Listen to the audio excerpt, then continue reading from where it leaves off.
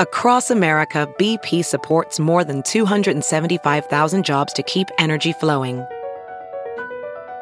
Jobs like updating turbines at one of our Indiana wind farms and producing more oil and gas with fewer operational emissions in the Gulf of Mexico. It's and, not or. See what doing both means for energy nationwide at bp.com/investing in America.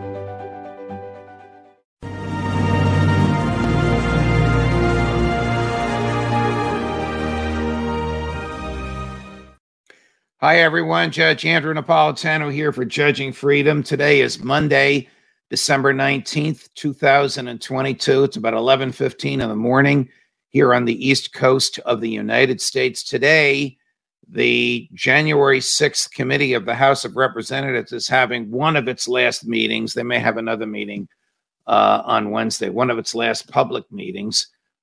This is not to take testimony, but this is to announce their final recommendations on the basis of the evidence they've gathered. Now, this should be no surprise to anybody, but the committee is likely to recommend that the DOJ consider criminal charges against former President Donald Trump, former Congressman, and former President Trump's former Chief of Staff, Mark Meadows, John Eastman, a constitutional law scholar who also advised former President Trump, and Rudy Giuliani, the former mayor of New York, who also advised President Trump.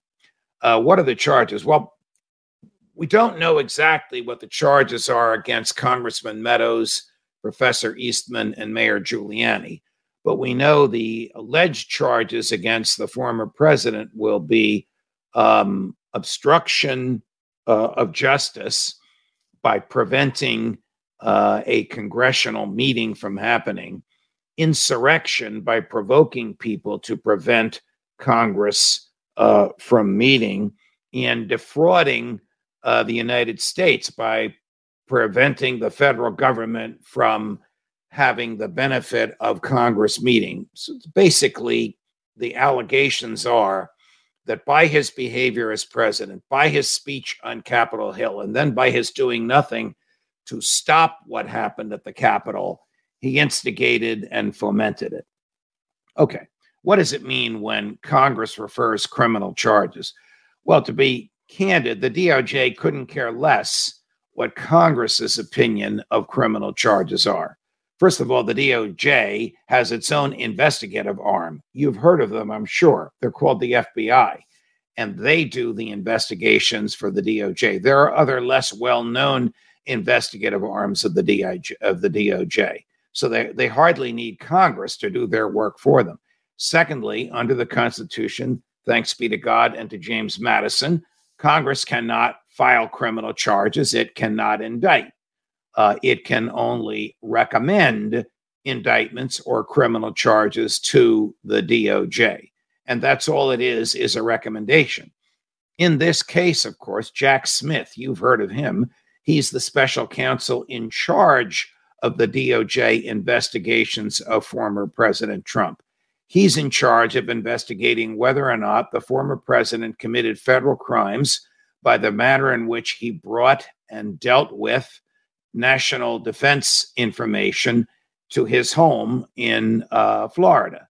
He's also, Jack Smith is in charge of the investigation as to whether or not the former president did anything on January 6th, where we started, which was a crime.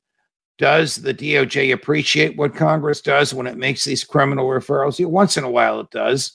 Once in a while, the Congress may unearth some evidence that the FBI did not unearth, simply because people are more willing to speak to and cooperate with Congress than they are with the FBI. They tend to be afraid of dealing with the FBI, but they don't have the same fear of dealing with congressional investigators.